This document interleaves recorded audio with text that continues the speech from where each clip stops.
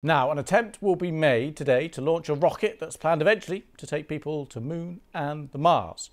Now, known as Starship, it's the biggest, most powerful rocket ever built, developed by SpaceX. It stands over 100 meters tall and it's attempting to fly to space for the first time. But the company's founder, Elon Musk, has said he thinks it's only a 50-50 chance of success. Our science editor, Rebecca Morrell, explains. Getting ready for its biggest test. This is Starship, the tallest and most powerful rocket system ever built, and it's about to make its first attempt at flying to space. Well, what makes Starship special is, first of all, it's really big, like really big.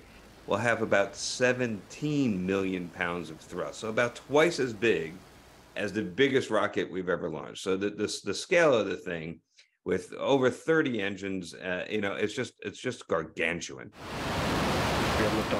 Built by Elon Musk's company SpaceX, Starship has been in development for years. Parts of the rocket have been tested, making short flights with attempted landings, not always successfully. But the idea is to be able to bring the entire launch system back to Earth, making it fully reusable.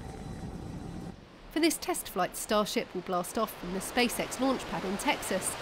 First, the lower part of the rocket will detach for a controlled splashdown in the ocean. The upper stage will carry on, aiming for almost a full orbit of Earth, before finally ending up in the Pacific.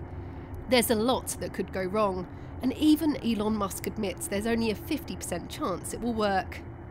If they get all the way around and this vehicle splashes down just off Hawaii, they might actually be a little bit surprised that they've been that successful. But that's just part of the process, part of the engineering development that they're doing. So we should expect failure. It's quite probable there will be some sort of failure along the way, but that's why they're doing it. That's why they want to learn from this. This will be the first of many tests. Eventually, the plan is for Starship to return astronauts to the lunar surface in a joint mission with NASA. SpaceX have then set their sights on Mars.